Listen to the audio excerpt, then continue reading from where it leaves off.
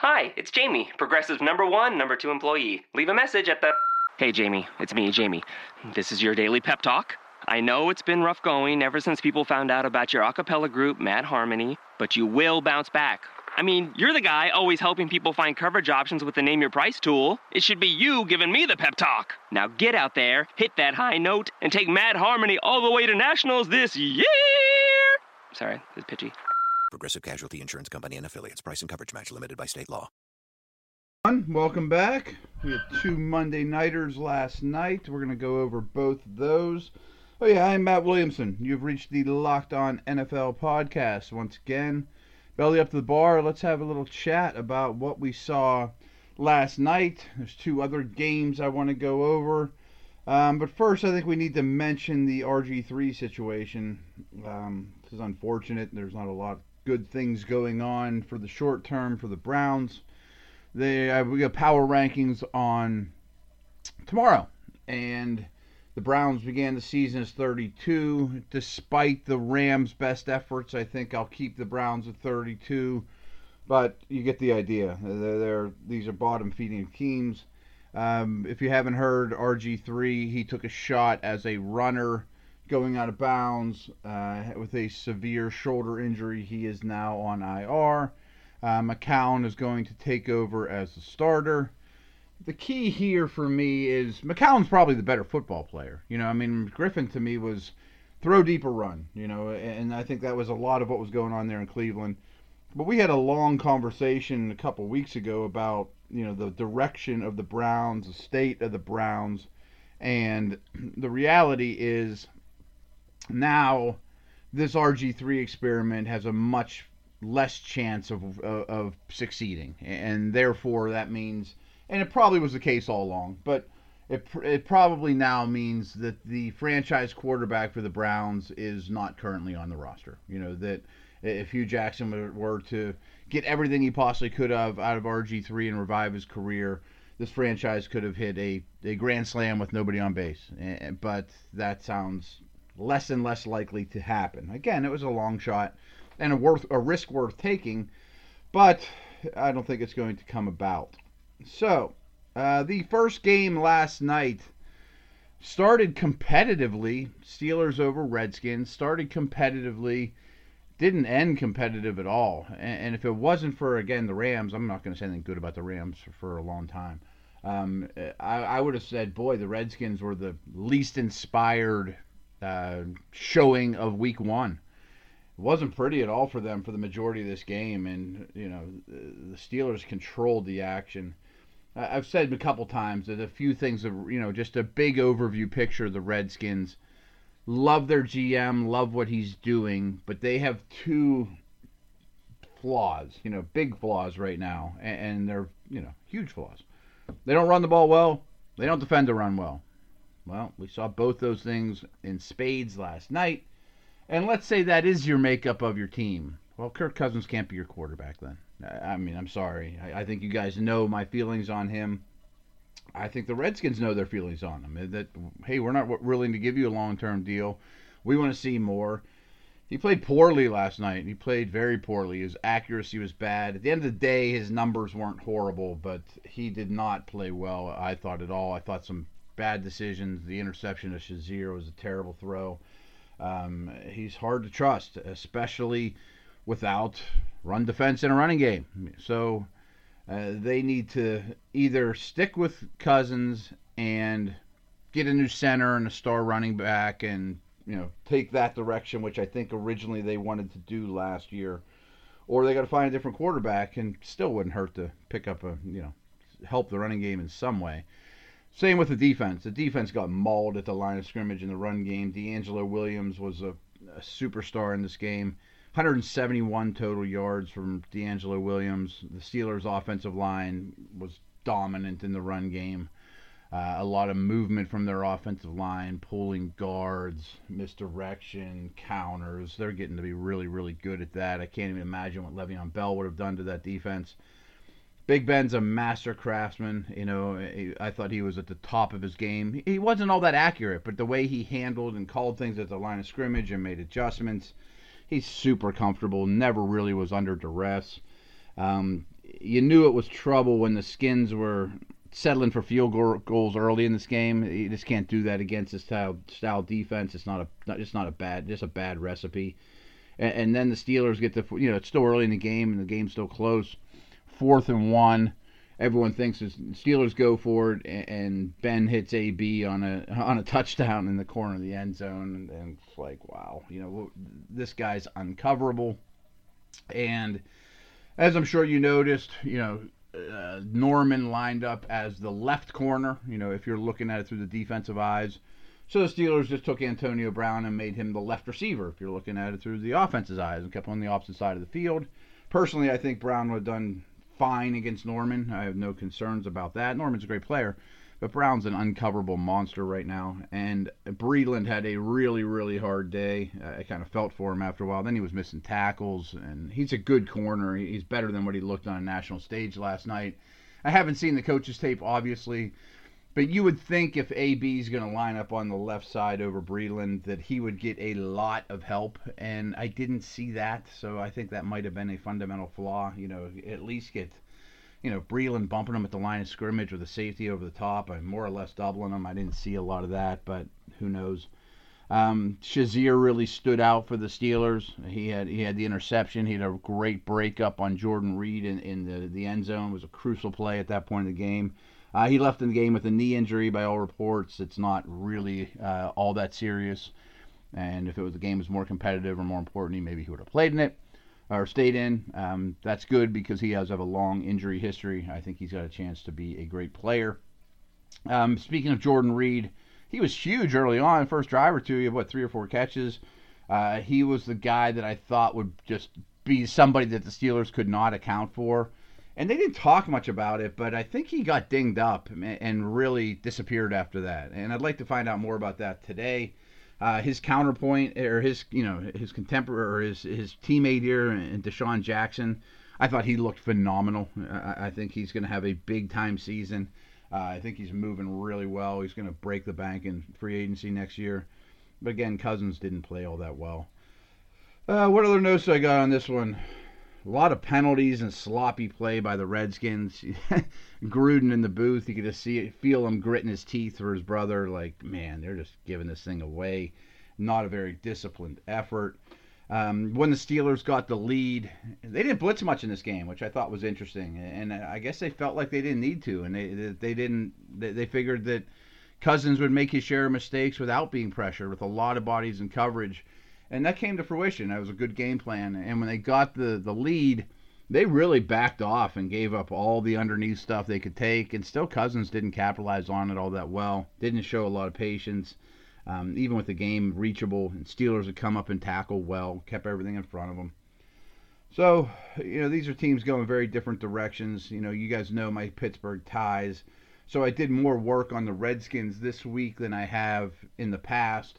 And the more I dug into them, the more I disliked them for the reasons I talked about. And again, and this will reflect in the power rankings, I really think the more and more I think about it, that the NFC East is a 2-horse race, that it's the 2 teams that met earlier, the Giants and Dallas, which again brings me back to the point of pretty great deal for the Giants to get that win on the road against who I feel is going to be their biggest, opponent, their biggest head-to-head problem. Okay. The first week of the NFL season is officially in the books. How did your fantasy football teams do this week? By the way, you should be checking out Vinny Iyer's Locked On Fantasy. Locked On Fantasy is good stuff from Vinny Iyer, too, and he will help you out with your team if it's in shambles. Did you get into the fun over at FanDuel? No, it's not too late. Week 2 is only days away. So if you had Keenan Allen or Robert Griffin or one of these guys that you were counting on, and he's out for a long stretch. That's kind of the beauty of this daily. I mean, the beauty of FanDuel is, you bounce back next week. You're like, boy, I took a shot, but that doesn't mean you're KO'd. You just go back to your corner, regroup, come back out the next round, and try it again. So this daily fantasy stuff through FanDuel is really growing on me, and obviously it's sweeping the nation. Something you need to check out. It's fantasy football for the everyday fans. There's new contestants starting every week. There's no busted seasons, like I mentioned. Boy, I lost Keenan Allen. I got nobody left. Just pick a contest, Choose your team and watch your score real time, which is awesome too. It's just like in your regular, head-to-head fantasy or daily or your redraft fantasy that you can kind of watch everything as it's happening. New this year, and there's an upgrade experience to get even more contest variety. Try beginner contest for new players only, which is again up my alley. Settle a score with a friend in a head-to-head contest, so you can still do battles with your buddies and sit at the bar and talk smack on each other. Try a 50-50 contest where the top half win cash. Play in larger tournaments for even more excitement, and there's some of those are big money, which is awesome. Or you can play for $1. Choices for all budgets. You don't have to be a big money player to be involved in this. And this week's Sunday Million contest is paying out $2 million. $200K to first place. Talk about your experience. All this, it's good stuff, man. I mean, that's the beauty of it is. I love the fact that you can rebound or really play the matchups that, man, I really like this player, but I like him for the other 15 weeks of the year, but I can't play him this week. So you don't pick him that week. Or, man, this guy's really cheap on FanDuel right now. He's got a really good matchup. I'm going to throw him in there. So try FanDuel now and get up to $50 in free entries. New users who deposit will get 5 free entries on NFL 50-50 beginner contest, and that's valued up to $50. You'll get 1 free entry a week for 5 weeks. Value on free entries varies based on your deposited amount. Go to FanDuel.com, click the Join Now button, and use my promo code LONFL, as in Locked On NFL. I think you can remember that. LONFL. That's FanDuel.com. Promo code LONFL. Void where prohibited. Check it out. It's great stuff. We're going to talk about Rams-Niners. And like many people on Twitter and early in this game, I was one of them saying, oh my God, I can't believe we have to watch this game. This is horrible. This is a terrible contest between two of the worst teams in the league. Then it got worse. It was very unwatchable after a while, or from the start. But it was a miserable game. I mean, it really was. But in the end, it was really just miserable for the Rams. That the Niners play good football. You can say, boy, the Rams are terrible, and Jeff Fisher should get fired. And I would think his seat is as hot as any coach in the league right now. Plus, Goff is inactive. We don't even get a chance to watch the first overall pick. The Rams are a miserable football team right now. I've told you guys a few times I thought their once great defense is going to take a step back. I think that's true. Their offense is no better. I mean, it's Gurley and a bunch of nothing. And I feel for Gurley. I mean, I look at this guy and think, man, the first 3 or 4 years of his career might just be him ramming his head into a brick wall. And he's so talented. He's so good. But I just wonder if a lot of his prime touches, a lot of his prime energy is going to be wasted on terrible football teams, on terrible offenses. Steven Jackson was one of those guys. You see that around the league. And kind of comes down to the theory of when you're building a team, add the stud running back last. And I'm not giving the Rams a hard time for drafting Todd Gurley. I mean, he's obviously a superstar. He's all they have. But, man, I mean, I feel for him. I wonder what these next couple of years are going to entail for him. But his counterpart, Hyde, looked tremendous, and I'm a huge believer in him. I mean, any guys who have been following me for a while know I'm very much in his corner. I think he's a better receiver than give it credit for. He's got really good feet, power player, but he's more than that. He's also explosive and agile. And he played in a real similar offense at Ohio State to what Chip Kelly runs, and this fits him perfectly. So, but you can look at this game and say, boy, the Rams were awfully miserable. And Case Keenum had 13 drives in this game, 10 punts, 2 interceptions, and a failed fourth down. I mean, that really sums up what we watched.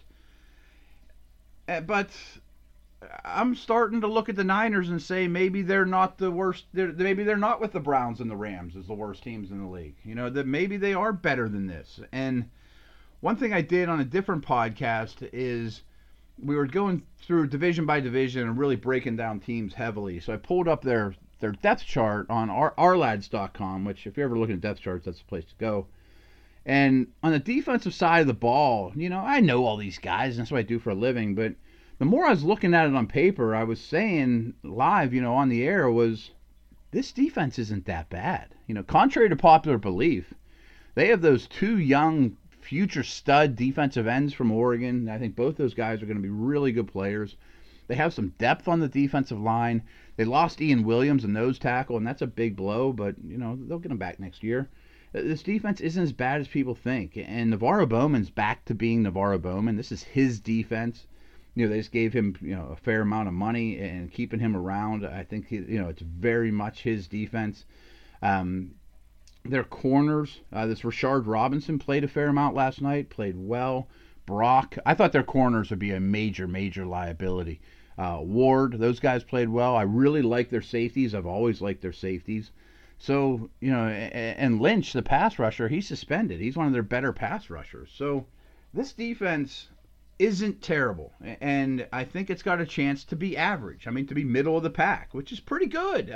Considering what what Chip Kelly inherited, I think it's pretty decent. So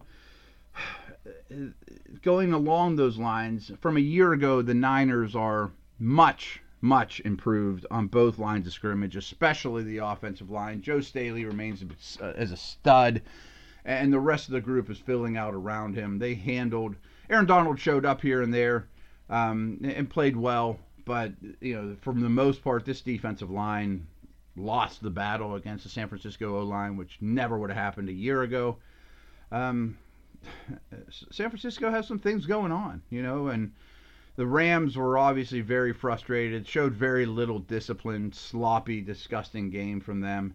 And then Aaron Donald at the end pretty much loses his mind and grabs the dude by the head, flips out and throws his helmet and went a little bonkers. And maybe that was the most fun thing to see from a Rams perspective in this game. Nasty, nasty game. I really am tempted to put them at 32, but the Browns are still in the league, so I think they'll probably be 31 tomorrow. But I'm not sure where to put the Niners. I got to do some thinking between now and when we talk tomorrow. All right, let's talk about two games that mattered a little bit more from Sunday. Patriots going to Arizona and getting a win. Are you kidding me? Great game, obviously. Could have went either way. I don't know that clearly the Patriots are the better team, but Belichick's ridiculous. He's just ridiculous. I think there's something along the lines. Let me look at this real quick. They're 12-1 in their last 13 season openers. Game 1, week 1, Belichick is 12-1 in the last 13. What do you think he thinks about all summer? When he's hanging out on his boat or, doing whatever he's doing. He's thinking about the opponent. And this was a masterfully coached game. They obviously, they're so well prepared. And obviously they didn't have Brady.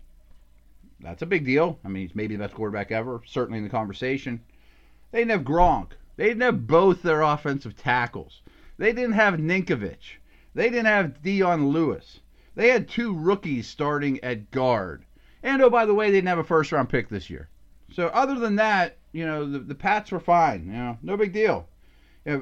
All your respective teams like to not cry, but talk about it. And I get it in Pittsburgh, too. Like, Steelers don't have Ladarius Green and Le'Veon Bell suspended. I'm like, look what's going on in New England, dude. They don't have Brady. They don't have Gronk. They're two of the top 5, 6, 7 players on the planet. It's craziness. And I thought Garoppolo exceeded my very low expectations, especially in the second half. He was cool, calm, played well on third downs. But overall, I think the general public liked his performance more than I did. I didn't think he did a lot of physically things that were super impressive, but this is huge for them. You look at this 4-game stretch without Brady, and myself included, this was the game you said, okay, they're going to lose the opener. They're in Arizona Sunday night. They're in big trouble. Now, they might be 4-0. I can't believe they'll be any worse than 3-1 when Brady returns. And look out. This team is loaded. Back to Belichick. Clearly what he tried to do in this game, and he's notorious or famous or whatever for taking away what you do best. And this Pats defense, which is really good, by the way, they took away the deep ball, and Palmer got frustrated. He didn't act patient. He didn't act like a veteran. The Patriots did everything they could to take away the deep ball, and that is huge. And I would imagine other teams are going to try to do that. Come up and tackle in front of you, play well in front of you, and they rush the passer well. And so I think we have to keep an eye on this Cards O-line. Where are they? They play a lot of man coverage. Chris Long, 2 sacks. He played great in this game too. Is this another reclamation, former first-round pick, former star project that Belichick brings in and gets a lot out of, especially while Ninkovich is out and those guys? Could be. Certainly wouldn't shock me. Really good Pats defense. And they're led by Jamie Collins and Hightower. Their secondary is excellent, by the way, if people don't know. But those 2 linebackers really make this thing go. And if you don't know who they are, you need to look into Hightower and Jamie Collins. Great football players that Belichick and company are getting a lot out of. Brandon Williams worries me a lot for Arizona. And in this game, we saw Hogan torch him early in the game, and that was a big play. That was a punch to the jaw. I mean, that was a Tyson shot to the face. And I look at the Cardinals and think, boy, this roster is really good. But they have this hole on defense, and it's not Williams' fault. I mean, he was a running back as of a couple years ago. He's a rookie corner. Rookie corners always struggle anyways. But it's a spot on the defense that you really can't fix. That if you're playing against Brady or Wilson or AR or Newton or any of these guys, they're going to throw at Brandon Williams all the time. I mean, it wouldn't shock me at the end of the year. He's the most targeted cornerback in the NFL. Again, to really no fault of his own. And I love their front office. I love Steve Keim and all these guys. But that might be the one, bug in the ointment type of deal of, we thought we were okay at corner, but we really aren't. And teams are just going to pick on us. I mean, that could be enough to derail what could be a great season. A couple other guys, Calais Campbell really stood out, and I told we mentioned the Patriots' offensive line was basically all backups. It was pretty much a second string line, and Calais Campbell was eating them up. I thought overall, I mentioned Hogan. I thought that the receivers for the Patriots really helped out Garoppolo too. Were good after the catch. Did a good job getting open, often against Williams, as I mentioned.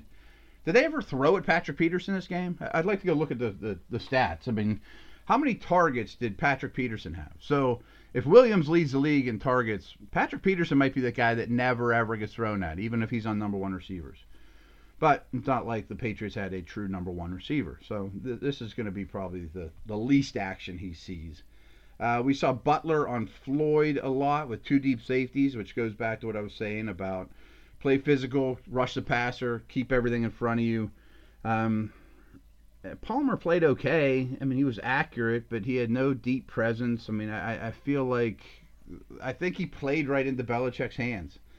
On somewhat of a sentimental note, my man Larry Fitzgerald caught his 100th touchdown of his career, of his amazing career. That over-the-head grab that, I mean, I saw it so often in practice at Pitt. That was our staple play down by the goal line. He's done it at this level 100 times. It's still a remarkable catch. A remarkable player, an easy Hall of Famer.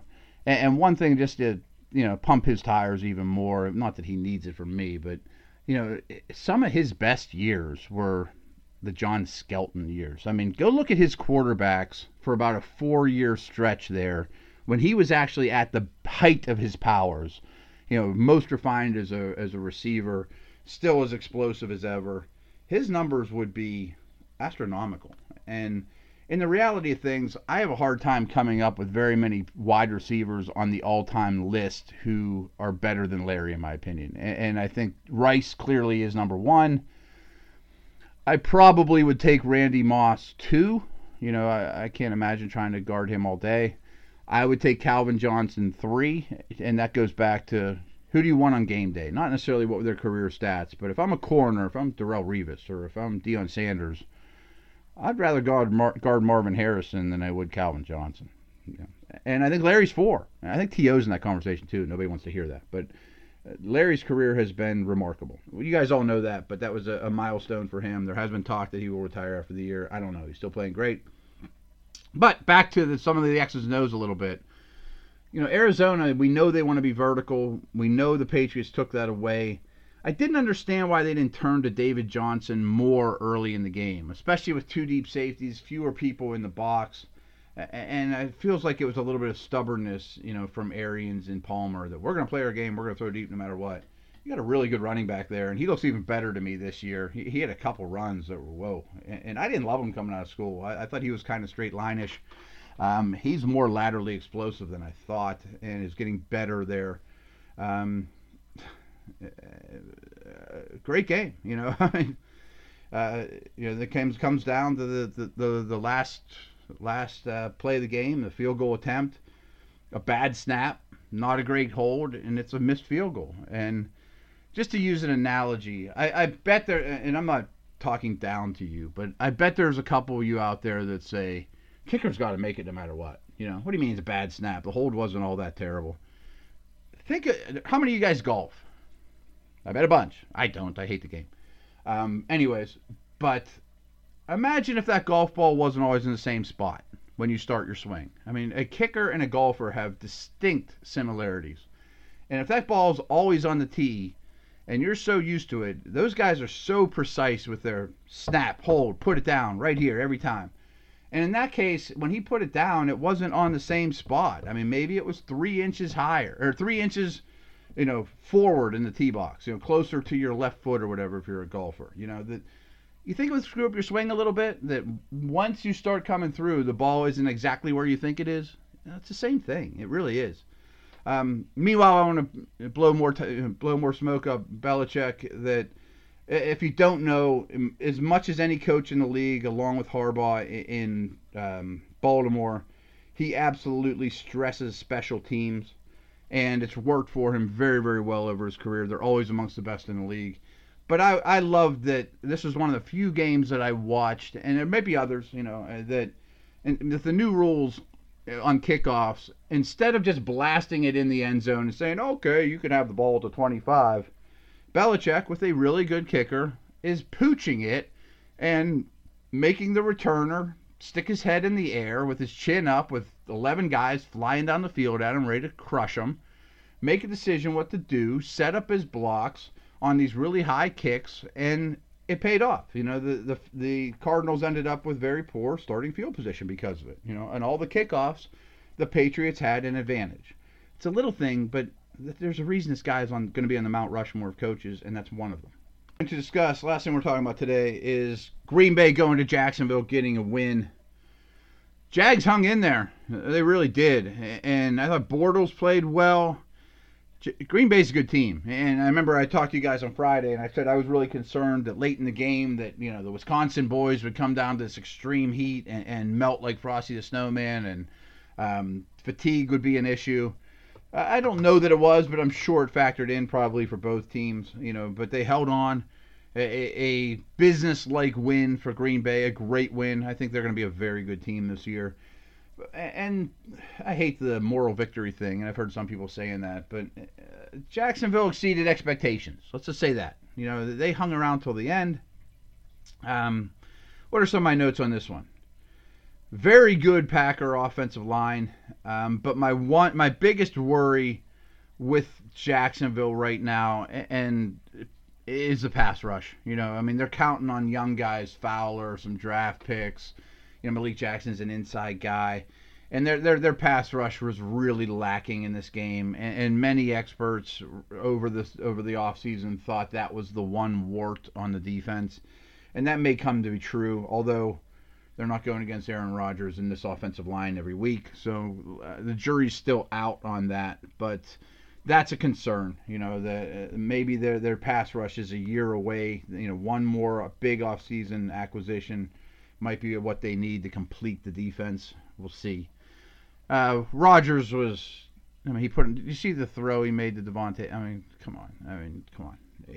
He's my all-time favorite quarterback. I love the guy. And what he does is sick, and he put on a show. What was a little odd, well, I guess it's not odd when you think more about it, was I didn't think him and Nelson had the chemistry, the feel, the timing that they did pre-injury. And that's not saying it won't come or Nelson's not the same, but I didn't see the AB Ben chemistry like that we saw last night. And Nelson and Rodgers used to have that. I would imagine they'll get it back. First game, rust, all that nonsense. Mentioned Devontae Adams. Let's not give up on him yet. He's a talented young guy.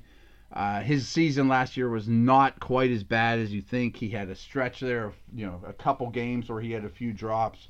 That whole offense to me was the perfect storm of terrible things that happened. Devontae Adams still has a chance to be a major contributor here. Fat Eddie Lacy ran really well. I thought he might struggle in the heat, but I thought he looked good. His numbers weren't awesome, but I really liked the way he ran. So very encouraging there. Allen Robinson, the Green Bay defensive backs might get the gold star for this game. They played really, really well, particularly the former first-round pick, Randall. But they're loaded in that secondary. I've written several articles in the offseason about it. I think HaHa Clinton-Dix is going to be the next star safety in this league. I like Rollins. Shields is really solid. But they targeted Allen Robinson often, and they nearly connected on quite a few. I mean, I don't think that Robinson was off or Bortles was off. It was just the Green Bay DBs were just a little better, To quote Mike Lang, you guys probably know who Mike Lang is, but he's the Pens announcer for Pittsburgh Penguins hockey announcer for a million years in a hero. I mean, he's a stud here. Someone comes down with a puck, $1 million shot, but the goalie had $1.1 million in his pocket, and that's what I kind of felt like Allen Robinson was with Bortles. That they were close. They were close, and that could have been the difference in the game. I'm a T.J. Yeldon fan, a huge T.J. Yeldon fan, but Chris Ivory missed this game. And he's still in the hospital, which is shocking. And they're just saying it's a medical situation. Who knows what that means? I'm not going to speculate. That doesn't sound good at all. But I love Yeldon, and I didn't think he was very impressive in this game. I thought the Jags lost at the line of scrimmage in the run game. And let's give the Packers some credit, too. Their defense is better than it probably is given credit for. A couple other notes, a few little ones here. If you don't know who Telvin Smith is, he's a run-and-hit linebacker for the Jaguars, and he's one of the absolute best in the league at it. If you don't know who he is, figure him out. He is going to be a star. He already is a star in my eyes. People just don't know who he is because he's a Jaguar. Telvin Smith's a great player that you don't know about. A guy that I love and I always talk up is Julius Thomas. He caught a touchdown here. He played really well. I think he's in for a gigantic season. But in typical Julius Thomas fashion, he injured an ankle. What else is new? And that, is to be monitored. Who knows if he's going to play next week or if it's going to linger for a month or whatever. He's a basketball player turned football player, and they're different sports. Let's just put it that way on your body. And wish him the best because I think he's going to have a very good year and a key component for those guys. But injured once again, at least as of 1 o'clock here on Tuesday. Last note is not really about the game, but the Packers locked up Bakhtiari, a mid-round pick that they've turned into a high-quality starter at left tackle. He is now going to be a Packer for the next 4 years. So I'm not sure if all you guys realize this, but going into the season, this very good offensive line had 3 of their starters scheduled to hit free agency this year. Bakhtiari was one. Obviously, he is not going anywhere. Josh Sitton was one of the others. They just unceremoniously, I'm not sure I've ever said that word, but I've read it many times, cut him, and now he's playing for the rival Bears. That still is a very strange move to me. So now, all of a sudden the offensive line looks pretty well set for the future, and that's what the Packers do. They have a plan. They're smart. All right, everyone, good show. We will talk power rankings tomorrow. I've already told you who the 2 bottom feeders are. Going to be draw a big line after them. Those 2 are dreadful. All right, over and out.